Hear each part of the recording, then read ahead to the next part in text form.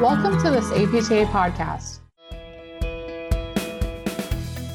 Welcome to PTJ Author Interviews. PTJ Editor-in-Chief Alan Jetty talks with authors about the most interesting and sometimes surprising aspects of their work. And now, Dr. Jetty.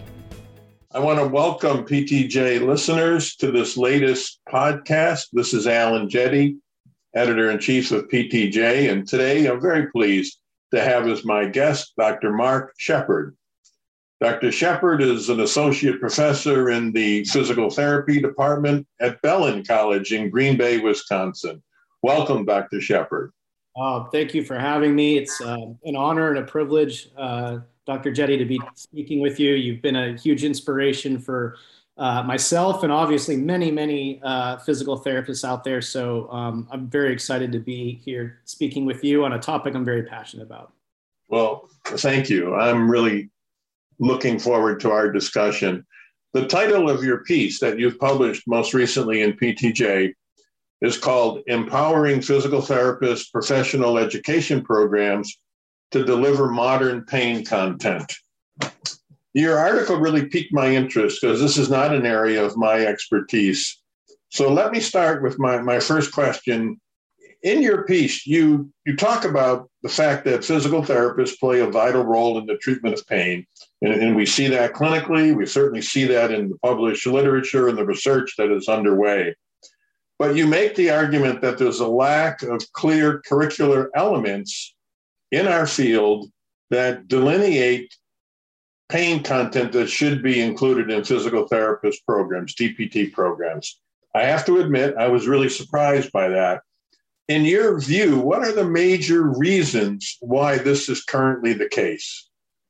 Yeah, and I think there's probably three main reasons that come to mind why this is there. And before I get into that, I should say that the International Association for the Study of Pain, IASP, has international curricular guidelines that have been out for a number of years now. But it is something that I think a lot of people may not be very well aware of as faculty or even as clinicians.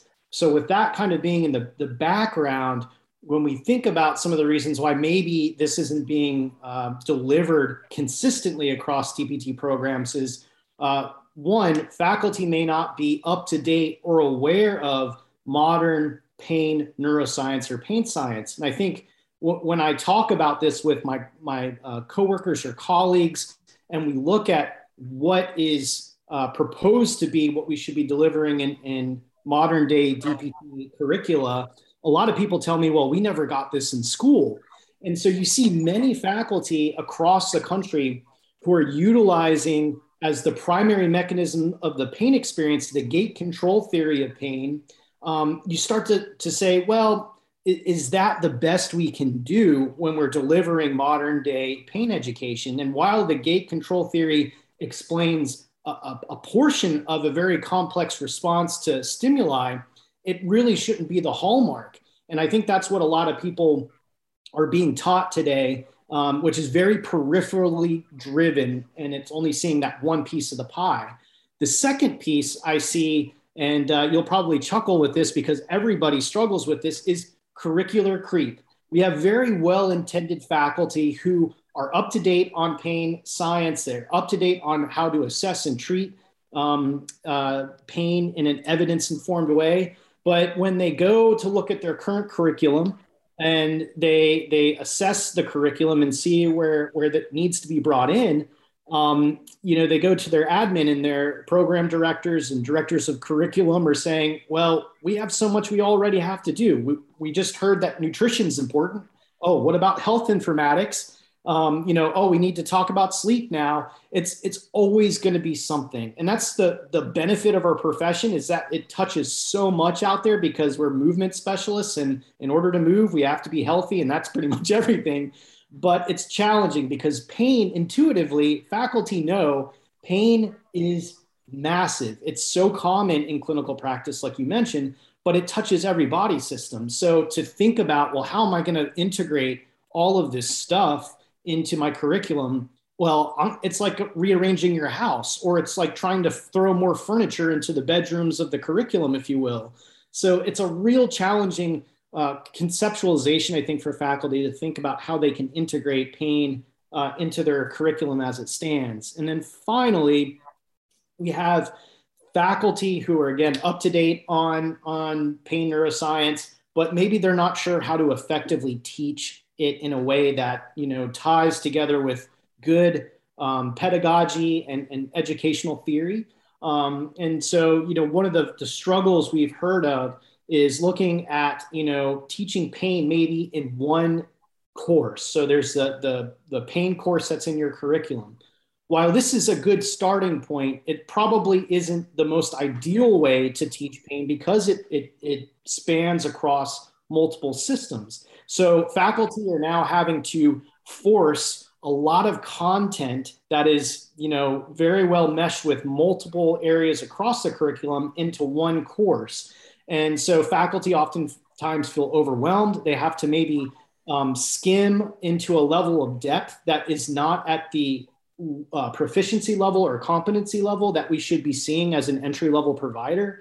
And so when I think about pain as an experience, it's not a siloed experience. As I've mentioned, it's multi-system experience that stretches way beyond the walls of a pain course or even trying to fit it into a musculoskeletal classroom. Therefore, our content on pain should not be also siloed.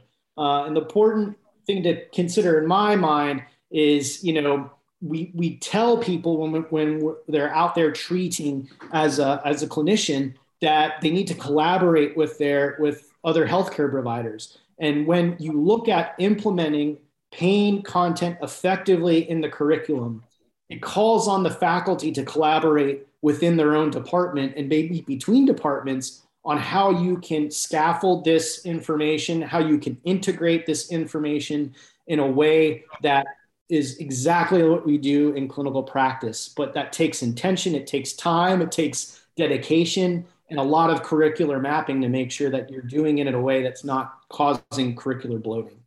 Well, I think those concerns are very fair, and I've heard them expressed in other areas of curricular content. So that's a problem that's always going to be there.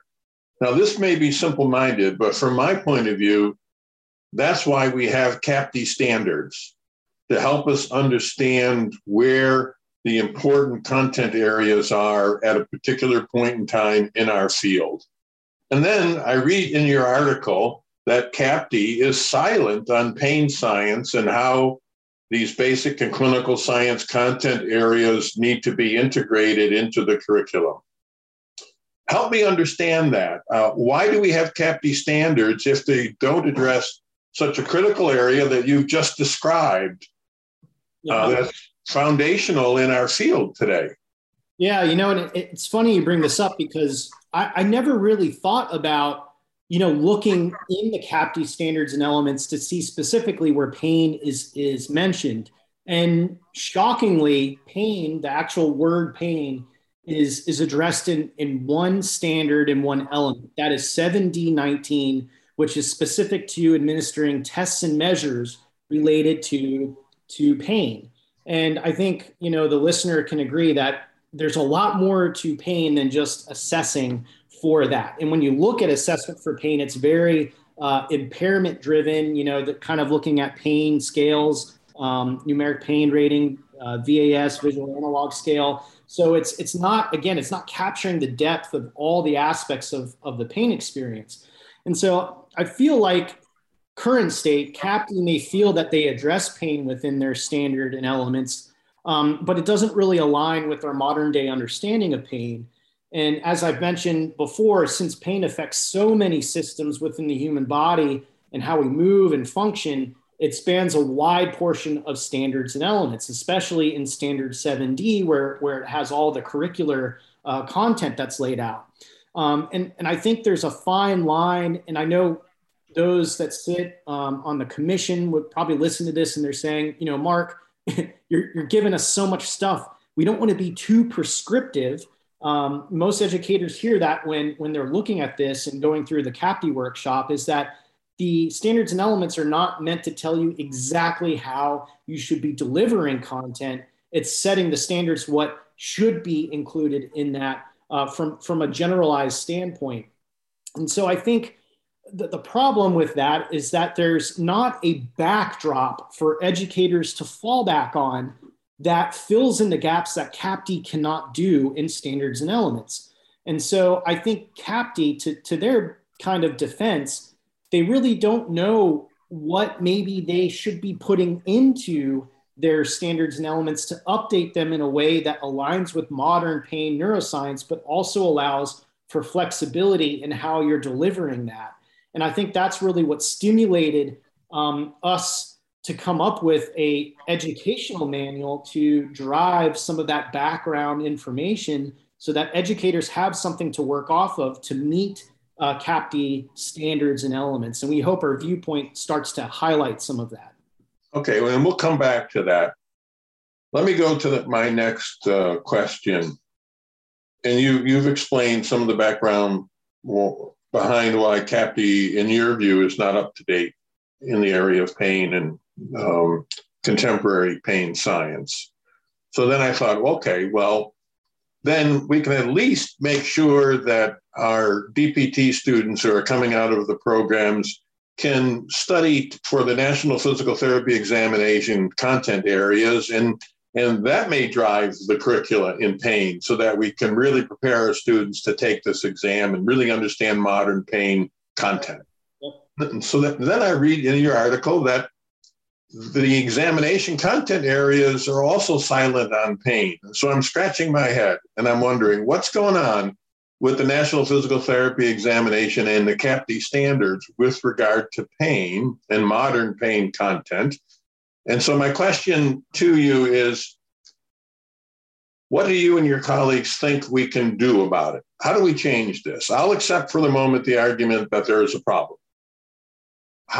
In your view, how do we fix it? Yeah, and I think, part of that is, what do we have as a backdrop, for understanding what our competencies and proficiencies and areas in pain that should be delivered. And we have that internationally through IASP. That's been around for several years. We have that now through the Pain Education Manual that was published last year.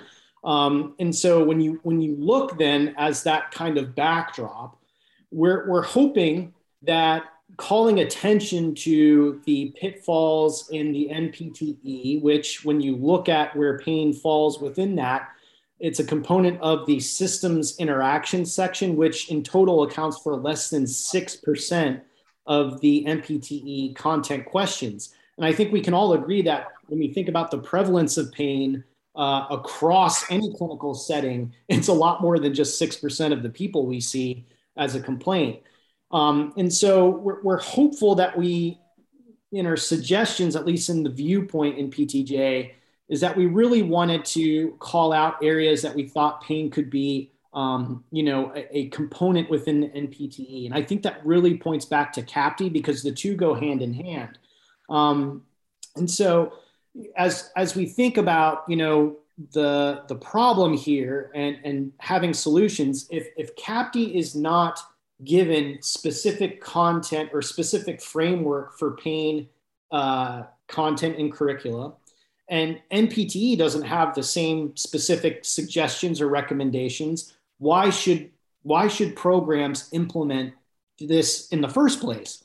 And so we understand that the Pain Education Manual, that piece can be helpful in this situation. We as a profession need to change and update our policies and the board exam to truly drive change. The manual in our mind provides a backbone for this, but there's still work that needs to be done. And the viewpoint, we believe, starts to point out some suggestions for CAPTE where they could update their standards and elements at very specific places. And we make some recommendations for the NPTE as far as, specifically calling out pain and some of the multidimensional experiences that happen with that from a biopsychosocial standpoint, trying to drive away from this peripherally focused, taking the brain out of the experience that of the pain experience that we see at this point in a lot of the questions that are asked. Mark, is there a pushback that your position is one that's not accepted by many in the field, that the CAPTE standards are adequate with respect to pain? Or is it a situation where we accept that there's a problem, we're just not quite sure how to fix it? Where do we stand on that? Yeah, I think it's probably been a little bit of both from my experience. I think what is clear is that there's international guidelines, and those international guidelines have been published for several years. That helped define for us at least a place to start internationally. In 2018, the House of Delegates passed a motion that said that APTA should endorse and integrate these international guidelines into our DPT curricula and beyond, really. So I think that really shows that our profession acknowledges and understands the problem. I think the second piece is like, well, what do we do? What do we do with it? Like I mentioned, pain is such a massive experience, and it affects so much in our profession that I think we just, as a committee, when we first were tasked to do this, it was almost like, holy cow, how are we going to tackle something like this? And I just remember, just being told to just run with it, do what you can with your committee and see where it goes. And that's really where the Pain Education Manual started, and where we see certain things continuing to go to support this effort, because it's going to need fostering. It's going to need a lot of refinement over the years, because pain, our understanding of it is changing all the time. And that's what's challenging really with anything in healthcare. But, staying modern is so important when we see the challenges we have with those suffering from persistent pain.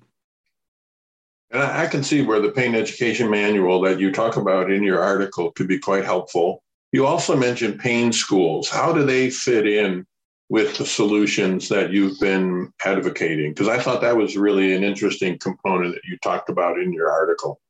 Yeah, and it's something that I have to attribute a lot to Carol Courtney, one of our co-authors, and has been a very outspoken person related to trying to integrate pain, modern day pain content into DPT and beyond. And she brought up the idea, that there are pain schools, European pain schools, and the difference between our concept that we talk about in the Viewpoint paper versus what is happening in the European pain schools is that those pain schools are targeting an audience that is primarily researchers and folks who are doing research in specific pain topics. So it is very narrow focus that really isn't catered towards faculty, unless, of course, they're doing research on pain. But that's something totally different, I think, than actually applying pain content into your curricula. And so our idea was to say, what if we build off of the Pain Education Manual, because we all know that education is not great at changing behaviors. That happens, way beyond our own, educational framework and into clinical practice, where we're trying to make people more healthy, sleep better, exercise. We know how that goes. It's challenging. So we understand the limitations of having a, quite frankly, a lengthy document that has a lot of information into it. And we said, let's take it a step further and come up with a way for us to continue to empower faculty beyond a passive digital article. And so our pain schools have a couple of different intentions. Our first is to get faculty up to speed on modern pain science. So where are we? What's the latest and greatest? What's evidence-informed strategies to address pain? We also want to update folks on the Pain Education Manual, specifically the 8 pain dimensions that we grouped together based off of the international guidelines. And then finally, we want to bring folks together to collaborate and discuss actually how they can implement this content into their curriculum. And so we actually had a pre-con course at the 2022 CSM conference. And it was a way for us to kind of trial and see how it went. But the course or the school, Pain School, will be asynchronously performed, meaning that you can watch recorded lectures and get up to date on things, as well as having in-person 1 or 2 day courses. And it just depends on what the course folks want and need.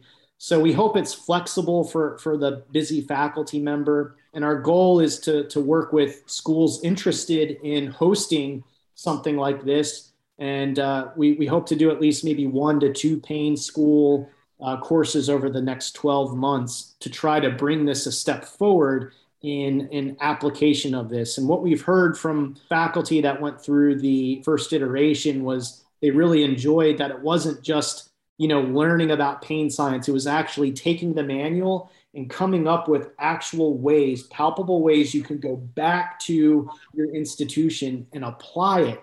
And we talk about some of the catch points in the curriculum, like how do I deal with curricular creep? How do I frame this to program admin who are going to be maybe apprehensive about adding a pain course? So we try to broach some of those challenging points. And it's nice because we have such a wealth of experience from not only the people that are going to be attending, but also some of the faculty on, best practices on how to bring this forward, all in the lens and framework of, excellence in PT, master adaptive learner, all those things that we feel are really important when it comes to physical therapist education. Well, Dr. Shepard, I really want to thank you for taking the time today to talk about your article, but also for writing the article, because I think you really put a spotlight on the issues and I think have a lot of constructive suggestions of how we might tackle this problem in the field. And so I think it's a really useful and an important contribution. So thank you. No, I appreciate the ability to publish this. And I have to give a shout out to my co-authors, Drs. Corey Zimney, Marie Bement, Craig Wassinger, and Carol Courtney. Without their support and mentorship and ideas, this would be nowhere without the group work there. And it's been such a great project. It's helped me out personally. And I really hope that this is something that will help programs feel empowered, move forward, and ultimately help clinicians feel empowered so that they can serve people who are going through some of the darkest times because of persistent pain and all the things that come along with that. So thank you again, Dr. Jetty, for your time and great questions. You can find more APTA podcasts like this one on Apple Podcasts, Google Play, and Spotify, or by visiting apta.org/podcasts. Thanks for listening.